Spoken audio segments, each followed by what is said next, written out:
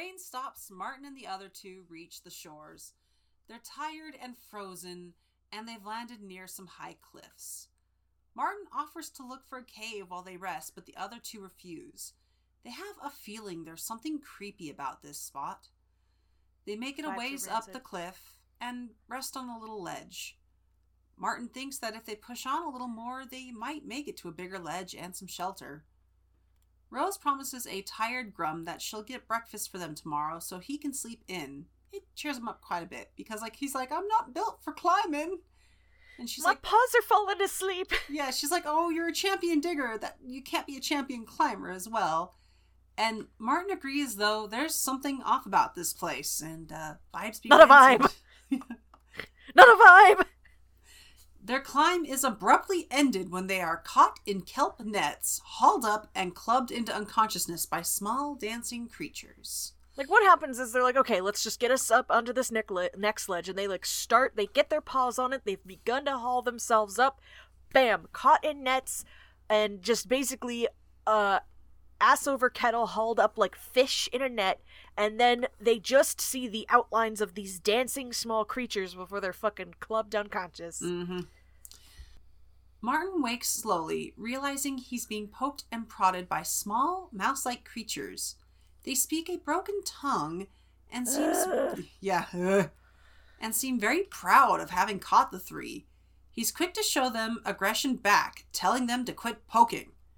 He yells so loud, they all scatter, and he rubs his sore head, feeling a big bump. He basically acts like a predator, like snapping his teeth at them and being very ferocious, which is fair. We've seen Martin do this before. This is the thing that I've kind of noticed with Martin, is that, especially before the end of Mossflower, where he mellows out, he acts kind of a bit more like a predator than other mice do. Yeah. Not in that he is a predator, but he has that aggression and confidence that other, mice don't necessarily have. He lacks the timidity that is expected. He does lack the timidity. He knows that he can fight, will fight, and be able to win. And not necessarily in a,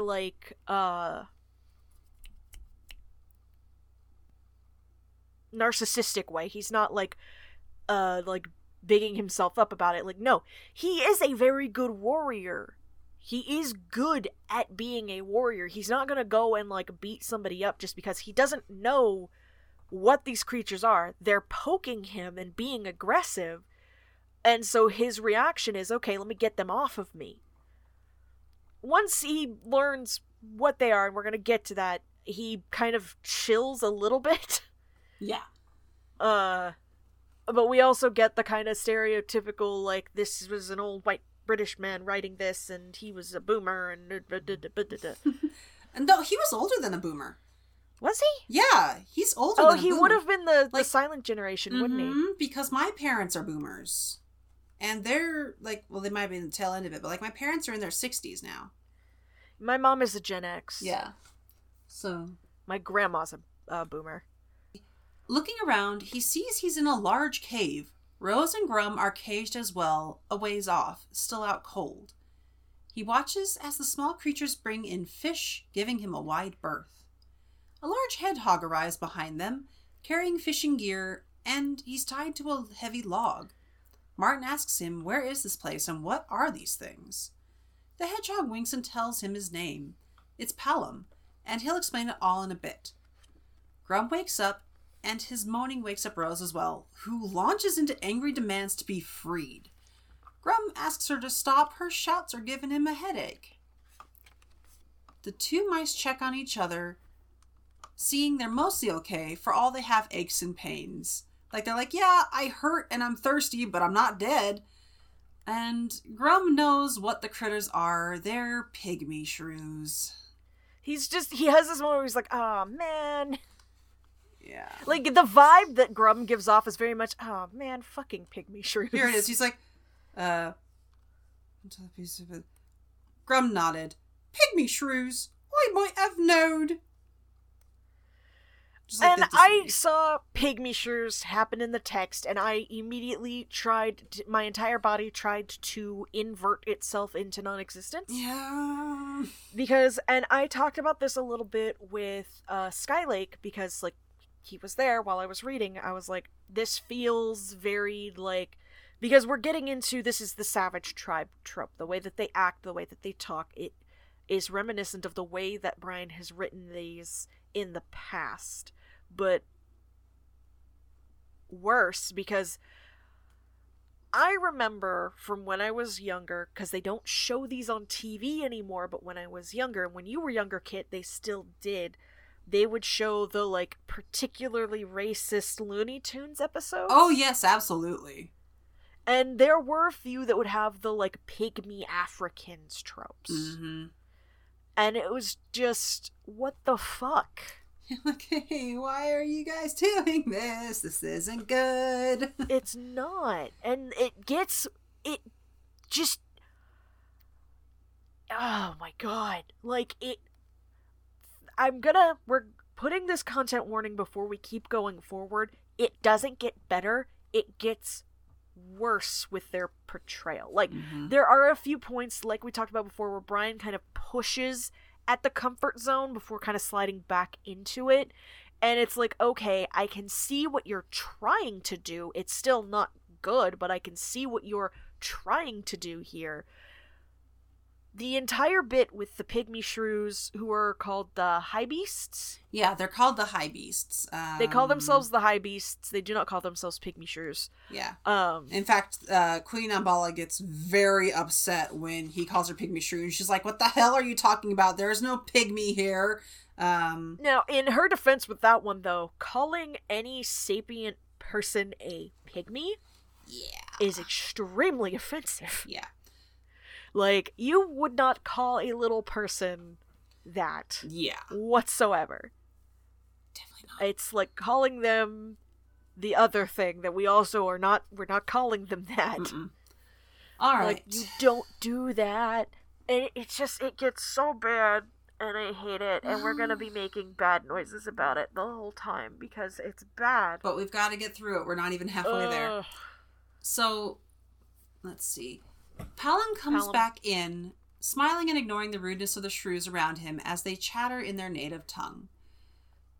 We get the mild implication that they have a native tongue here. Mm-hmm. I'm going to tell all of our listeners now, they do not. The native tongue is broken English with words run together in groups of 2s or 3s. Mm-hmm. He tells the trio to never look angry, always smile. It confuses the shrews. Martin does so, even as he has to dodge the return of the shrew poking him with a stick. He threatens to take the stick and stuff it up his little noodle nose. Palom warns him not to. These are all babies, Squidjees, and the one doing the poking, Dinger, is the one and only son of Queen Ambala, leader of the pygmy shrews. She'd kill Martin if he hurt her son. And so Palom does what he can to get Dinger to lay off. He does so by reverse psychology, telling Dinger to keep on doing it, keep poking at the mouse. And so, of course, the contrary little shrew turns to poke and smack at Palom instead. So, okay, when this came up with the Squidjees, with the babes, it didn't bother me, because, like, you can do this to kids, and this is exactly what they'll do. Mm-hmm. Like, if a kid is doing something you don't want them to do, I think, like, half the time, if you tell them to keep doing it, they'll stop. Because they're like, don't tell me what to do. Yeah. Because, like, that's just how kids are. Yeah. This works on the adults. Yeah. Which is why it's like, oh, for God's sake, Brian. Yeah, for fuck's sake. Because Palom says they'll always do the opposite of what they're told to do. Let me really quick read what specifically Palom said to Dinger, just so that our audience can get an idea of how the shrews talk. Mm-hmm. Because you need it. We're not going to read a whole lot of that. Mm-hmm. Because it's bad. But the way that the shrews talk is as follows. Turning to the offender, Palom addressed him in pygmy shrew language. Higgig, Dinger, good-a-good. You pokey more big-a-mouse. Yeah, and then going to recede into my own spinal column. Yeah. Just like, and then Dinger's response just, Pin Piggy, shut him out. Not tell Dinger what to do. It's like, that's not another language. It's not. It's baby talk made to sound worse. Like, it's just... So, Rose asks for some food and water, but Palom pauses her, hearing a little drum being beaten. He says that's the queen, and they're to call her Bellamum. They're to be respectful and not mention Higgig. It means they're laughing at her. Otherwise, let him talk. Umbala... Alright, let me read Umbala's entrance. Yeah, because she is plump and gaudily dressed. Umbala was a plump little figure. She wore golden pantaloons and a cloak of light blue. On her head was a coronet studded with bright shell pieces and small polished beach pebbles. A seagull feather stuck up at the back of it. Had she not been such an important personage, the three friends would have burst out laughing at the comical sight she made. So, firstly,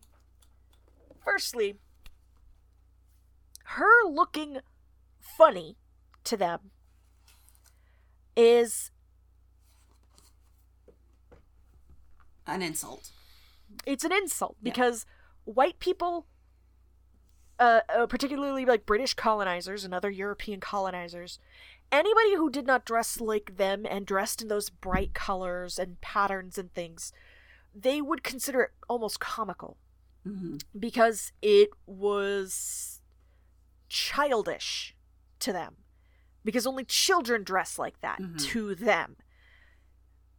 But I'm from the South. I see, like, native African patterns literally everywhere. I cannot name the specific names because I don't know them, but I know that they come from multiple different countries and different tribes of people. Like, they're as vast and varied as Scottish tartans, right? Yep. In fact, they're old. They're a lot older than Scottish tartan, they are too. So much fucking older. Yeah.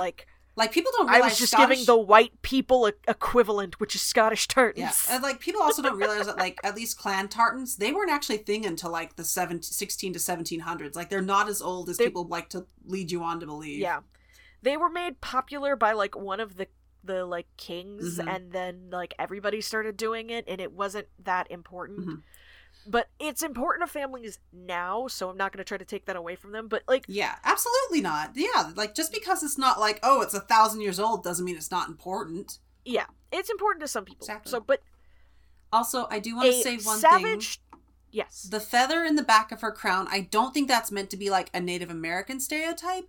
I think that's meant to more play upon like the, you know, like the ostrich feather in the cap, the royalty with like feathers in the giant wigs. It's more to like play up like the European. The chapter art for this shows her. Like the chapter art for this chapter shows Queen Umbala, and she is shown as like a little shrew with like a sword. It's a sword for her because she's so small. It's a dagger to anybody else. She's wearing like the cloak and the pants. The cloak and the pants. She's also got like a puffy sleeved like royal shirt, like blouse shirt on. She has the crown she's wearing is not a coronet. No, it's like a straight up crown. It's a straight up crown, and the feather she has in her cap does look like a very fluffy ostrich feather. They specifically said seagull feather. And seagull feathers, for the most part, do not sit like that on them. It could be part of the down, though. Like, they do have some downy feathers. Potentially. But it's not described like that. Yeah. The way it is described gives the image of a straight up and down feather, and as an American, right? As an American who is very aware of Native American savage stereotypes, it feels akin to that, because Brian doesn't necessarily take one savage tribe stereotype from like one part of the world and just use that. It's a mix and mash, because that's what they do with all of them. Yeah. For the most part, like as time has gone on, they've become a mix and mash of different stereotypes. If you just want to evoke a savage tribe stereotype, pick whatever you want. Exactly. Right? So the feather sticking up from the back of this crown, from this piece of accessory headgear that shows that this particular person is the leader of the savage tribe, feels bad. It's racist. It's bad. It is. It feels bad. And if it's something else, if it is like a crown in the cap, or not a crown, a feather in the cap type vibe from like Europe, it doesn't come off that way to an American. You know what it makes me think of? How back in the day the British made up the song Yankee Doodle to make fun of us. Yeah. You know, like the stuck a feather in his cap and called it macaroni. It's making fun of it. Like, what have you done to earn that feather? What have you done to earn that fashion? You're not fashionable. You're just some hick who thinks he's cool. Yeah. And then, of course, like, Americans were just like, hey, we like that tune. It's ours now. And the British are like, wait, no. Yeah, which is extremely classist as well. Yeah, exactly. So, just everything about the way that the high beast of, like, tribe, I'm going to stop calling them tribe. I'm going to start calling them a society. Yeah, because they are a society. Like, they are a society. They cook. They have crafts. Like, that's the thing that makes me sad, because, like, Brian shows that these little guys have culture. They've got culture. They've got society. Like, they clearly care about each other. Like, yeah, they're what Brian tries to present as brutish, but they're also, like, taking care of themselves and living in a fairly harsh environment at that. Yeah. There's, like, all sorts of things around them that want to kill them. Yeah. And I have no doubt that if, like, Badrang knew they were there, he would absolutely enslave them or burn. He'd probably just burn them out. They're probably too small to be good slaves. He would probably just murder them and eat them. Yeah. Okay. Yeah. So, like, it's just... We'll talk about it more, too. Like, we're going to talk about, but we have to space this out. Yeah, I just need everybody to know that, like, I have been a little bit quiet for the past batch of episodes, like, the last couple of episodes. Like, in the last book, I wasn't as loud about, like, racism and shit. It's so bad in this book, I cannot help but be loud. And if you are a new listener starting in this book, I'm not sorry. I think if anyone's, like, stuck around this long, they know our opinions on this trope. Well, some people might start in a book that they recognize. That's true. Yeah. That's why we space it out by book. Yeah. So, you know. You know, and another thing this makes me think of is, like, the propaganda that, like, a lot of Christianity use when they're like, oh, we're going to these lands to save these people from their ignorance. And it's just like, oh, for goodness sakes. If you don't know the story, there's an island that is completely cut off from the rest of the world. They literally have, like, I believe the Sri Lankan government keeps, like, military boats in the waters at a certain point around the island to prevent people from getting to it. A white dude decided, I'm gonna go there to spread the word of Jesus Christ, and almost murdered all of them by bringing diseases that they had no defenses against. He got murked too, justifiably. They did kill him! And they were not persecuted by the world for that, because they made their stance They literally clear. have told people they have a long-standing, like, agreement with the Sri Lankan government, like, hey, nobody comes here. If they come here, we're killing them. Yeah. And they were like, yeah, no problem. Yeah, pretty much. Anyway, okay, let's get back to the book. Respect people. Yeah. She demands to know Martin's name, and he answers, also introducing Rose and Grum, saying they mean the pygmy shrews no harm. This sends her into a rage, and she pokes at Martin with a little sword. No pygmies here. Hallam intervenes, explaining Martin was still muddled by the strike to his head. He doesn't know the tribe's name. So Martin plays up being tired and confused.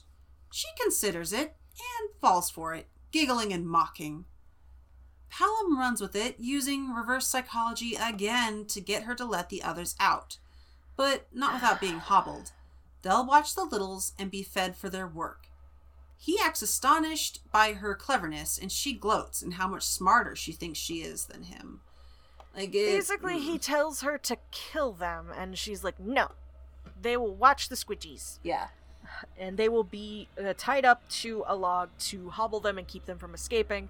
And he's just like, how do you think of this? And she's like, because I'm super fucking smart. Yep. Why are they always stupid? Because if they Why are they always stupid?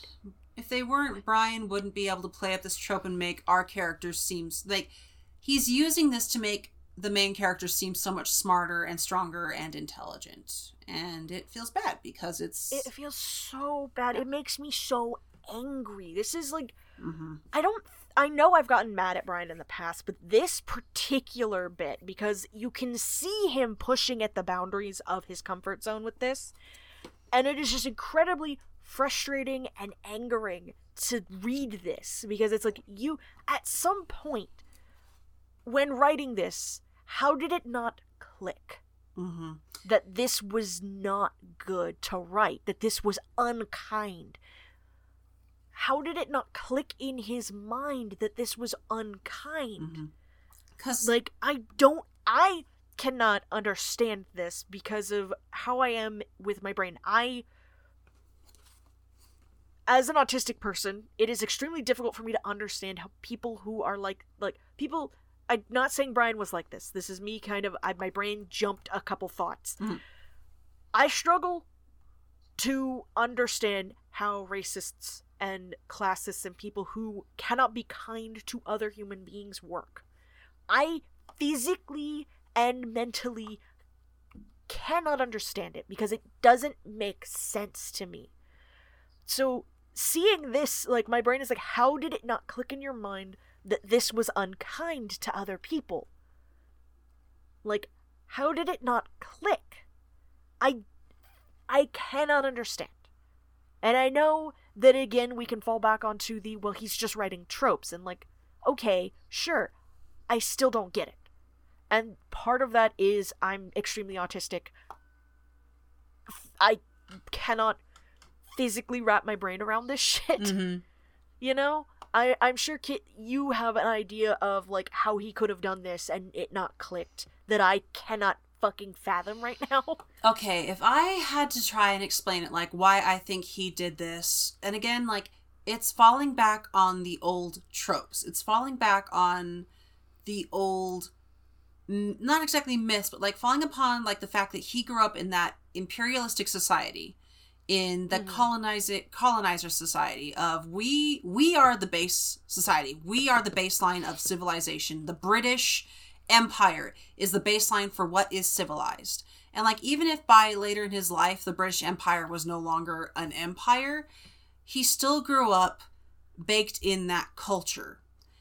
And writing from that, he knows that, oh, well, if I want to make my characters seem more noble, more serious, and, like, they're the smart ones, they're the good guys, I have this chance to, like, I can contrast them against the savage tribe. And not only that, but, like, later in the story when Martin risks himself to save Ginger, it's like, not only that, but, like, now he's playing up, like, look at how noble and Christian and you know, respectable my character is, because even if he's been abused by these people, he's still risking his life to save the child that he hates so much. Look at what a good guy he is. Like, it's the white savior complex as well. And it's something that is so... It's something that is so much part of the culture of his time and even our time. Like, look at movies like Avatar. You know, it's that, like, oh, this is the savage tribe, but, you know, I can still save them, although Avatar also plays into the noble savage trope, which we're not going to get into right now. We do not have time for that.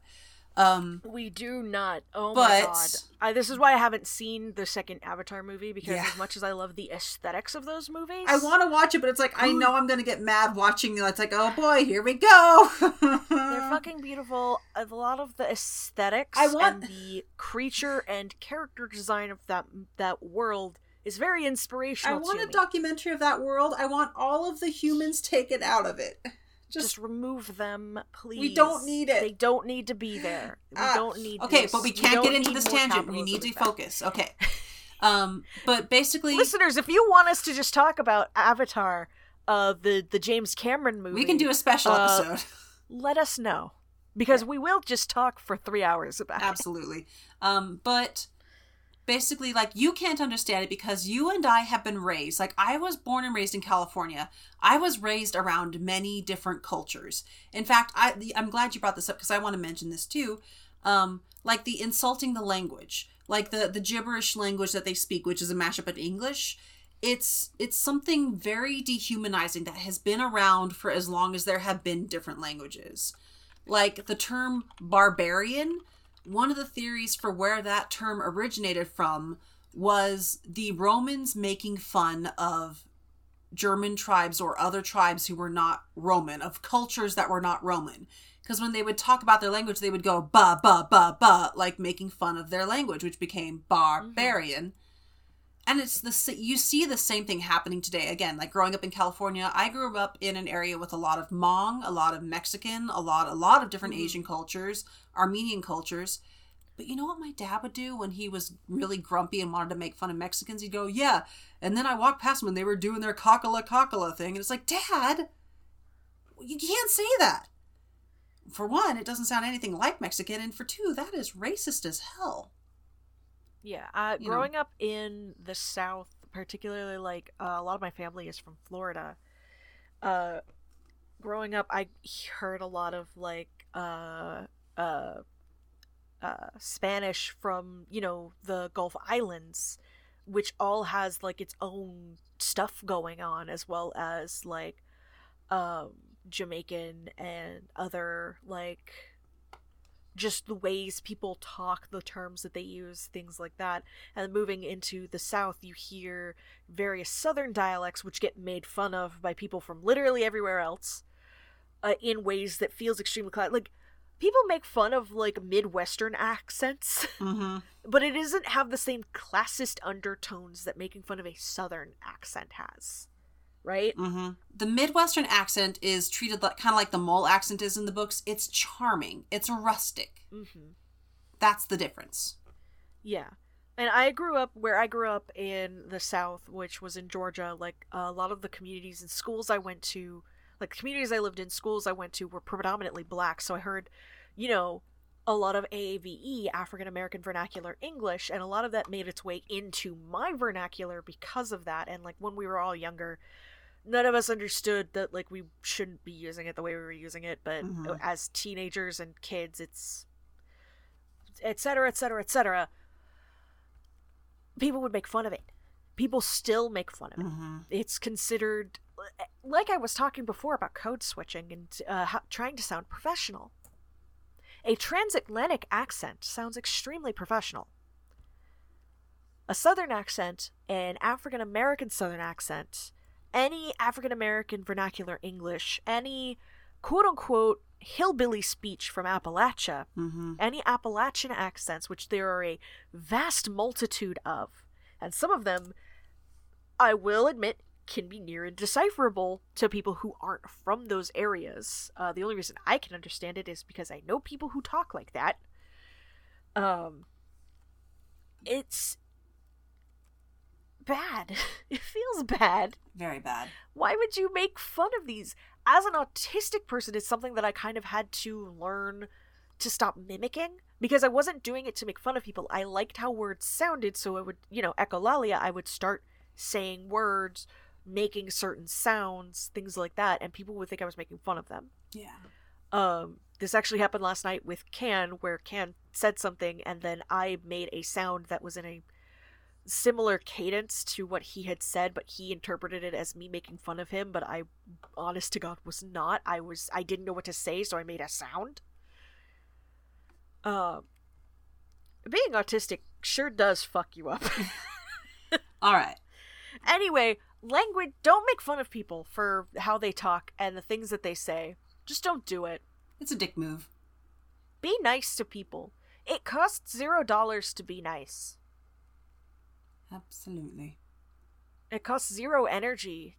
Well, I can't say that, because if you're being nice to mean people, that does cost energy, but like being nice to people who have done nothing to you costs $0 and 0 energy. Just do it. Be kind to your fellow humans. Brian Jakes. It's okay to not like things, but don't be a dick about it. Now hobbled, the group is given food and drink. And it's good food, too. It's good food and good drink. Martin's pride is greatly stung, and he enjoys quietly threatening to strangle Dinger. To add insult to injury, the little bully and his group come over and force Martin and Grum to drag them around on the logs tied to their legs. Okay, I need to point something out here. I know we just got done with a tangent, but like as this goes on, it is implied that the adults, to a degree, understand what all of them are saying. Mm-hmm. They are all speaking the same language. Mm-hmm. It's like it's they're all speaking English, but the way that the high beasts are speaking, it's a colloquial version of the language. It's got its own phrases. It's like hearing Glaswegian versus like a different area of like Scotland, mm-hmm. right? Exactly. It's they understand. The babies may not because they don't know what certain words mean yet, but like the adults, particularly the queen, understands what they're saying. But she knows they can't do shit, so it's one of those things where it's like also the things that you say to children, they understand. They may not know what the word means, but depending on how you say it, they understand, and maybe they'll hold on to that word and learn what it means later. Yeah. Don't speak badly to children. They know what you're saying. Even if they don't know it yet, they will.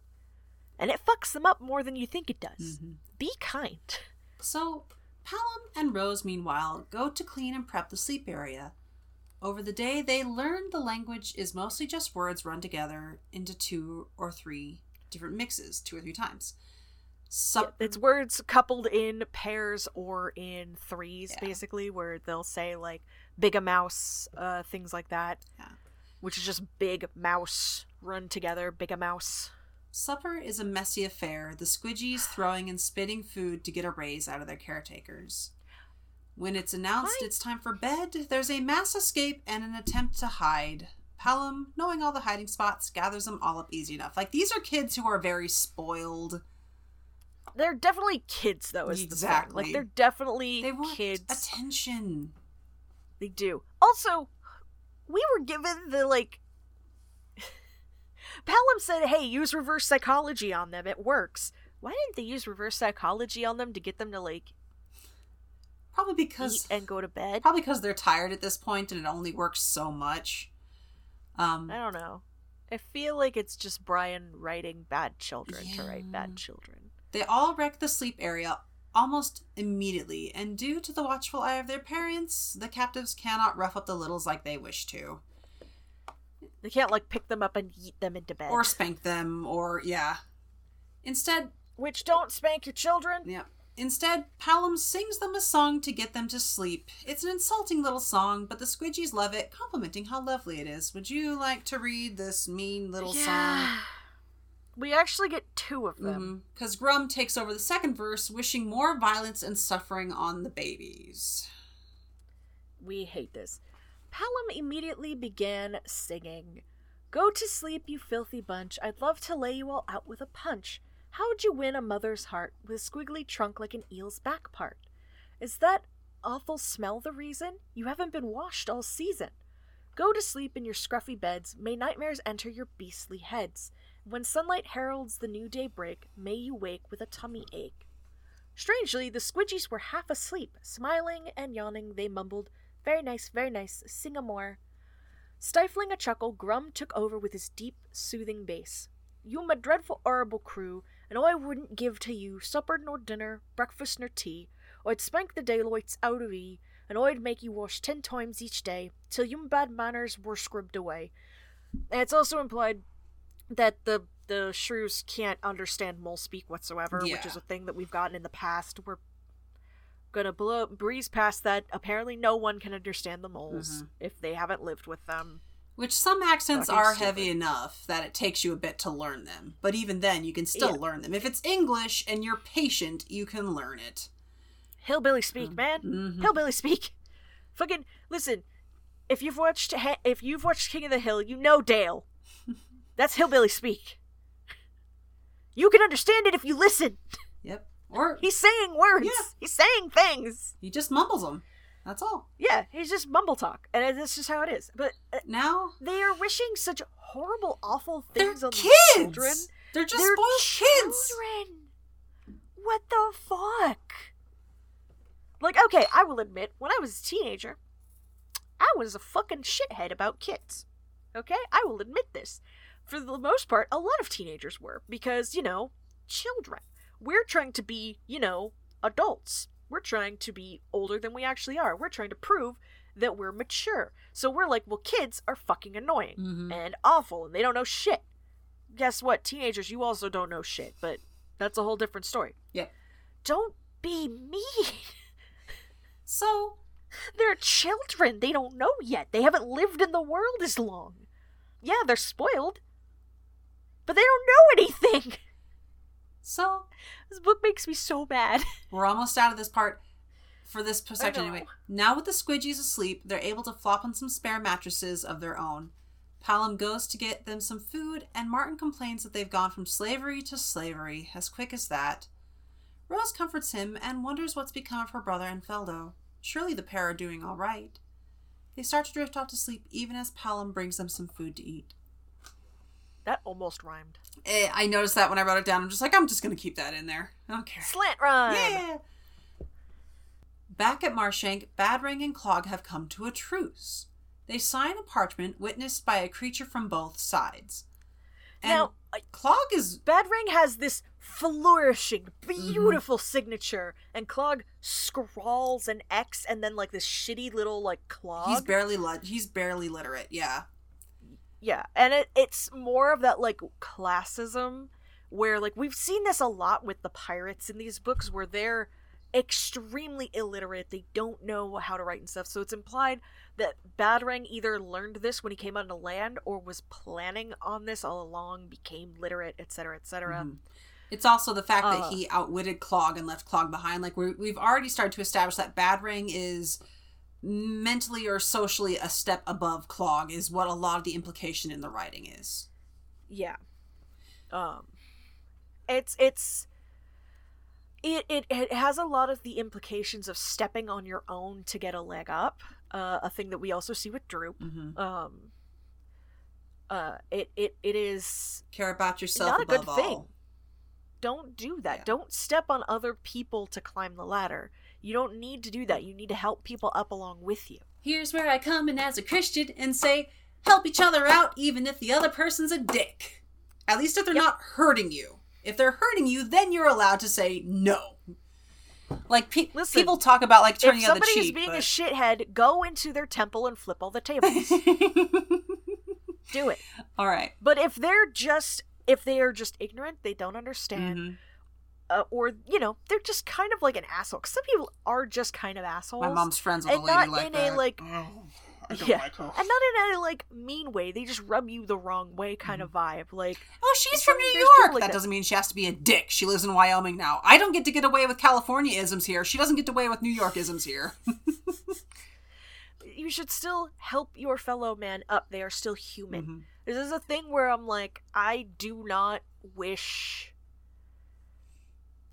I feel sympathy for other humans when bad things happen, no matter who they are, but, there are some people where I'm but also, fuck you. Yeah.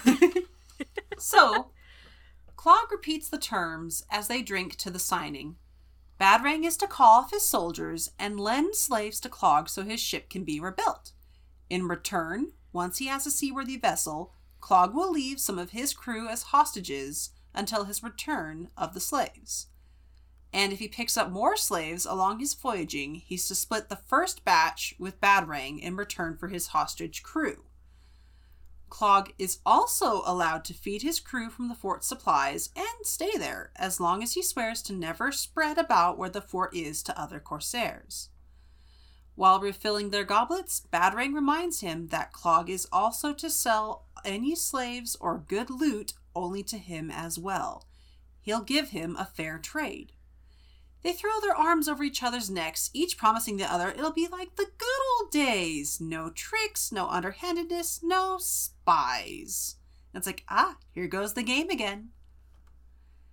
And Clog questions the mentions of spies, and Badrang smoothly says that if he caught any spy beast, he'd string them up and use them for target practice, just like he'd done to that fox. Turning Clog's head, he grabs Clog's head and turns it from the back. He forces the corsair to look at the arrow-riddled body of Scalrag. Clog is internally furious, but passes it off with a smile and a dismissal that foxes were always treacherous. Like, Batarang holds on to him tightly for a moment more, matches his grin, and then agrees and lets go. Have you ever, like, in movies and stuff, seen that thing where, like, two men are, like, they've got their arms around each other, one's got, like, his hand, like, kind of on the back of one's neck and, like, squeezes, and the other one, like, squeezes the other's shoulders too tight, and they've got these, like, plastered, like, very, like, fake smiles on their faces, and then they let go and laugh, and it's so good. I love the way these two interact with each other so much. They make up for a lot of, like when I got to this part of the book, it's like, oh, I can feel my soul healing a little bit. So they have big X vibes. They do. We used to be best buddies, but now we're not.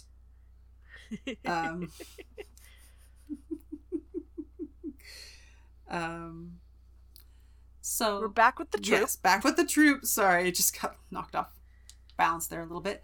Back with the troop. They move out at the start of a bright, hot summer day. Moving away from Marshank, they set up on top of cliffs at noon. Lunch is made.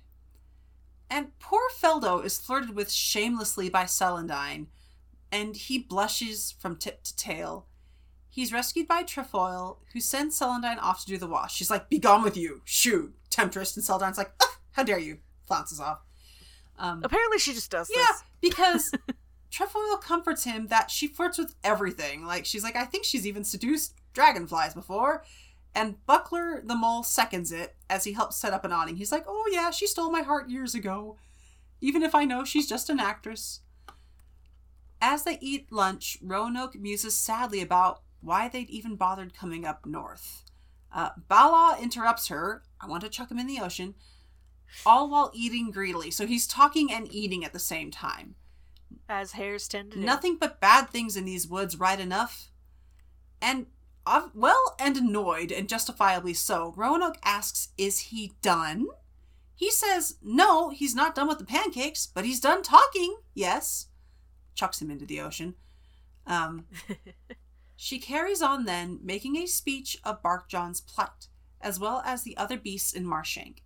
She gets the others roused up and is about to ask if they'd help in a roundabout way when Bala cuts to the point, saying they all know she'd wanted to rescue Feldo's father, and they're happy to help.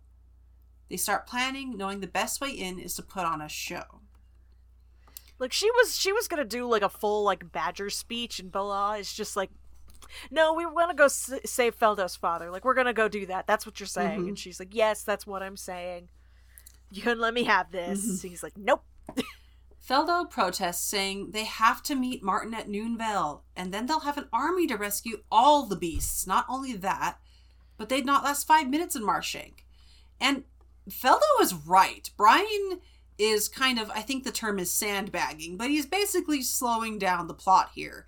He's dragging it out to, like, fill out page length. Because, again, like I've mentioned this in the first recording, he has to slow the plot down or the book will move too fast. But then you get situations like this where it's like, we don't need this, Brian. We don't need you to slow it down like this. It's okay to move it onward. But he's going to do what he's going to do.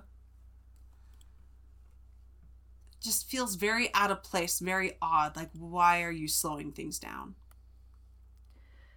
Ryan just really likes his side plots. Mm-hmm. And some of that I wonder is if he was, like, if, like, word count in his books was a factor, or if he was being paid, like, for the length of the book. Like, maybe that was some of it. Yeah.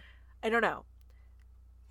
So, the rest share stories about the places they've been and the tricks they've pulled.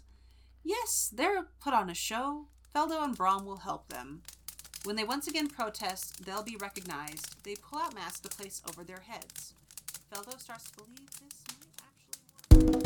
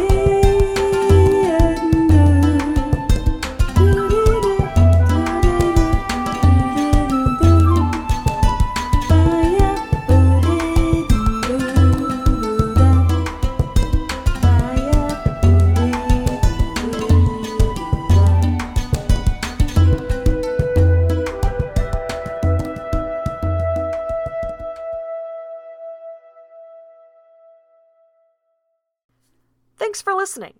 If you'd like to follow us on social media, you can follow us on Tumblr and Reddit at Abbey Archives.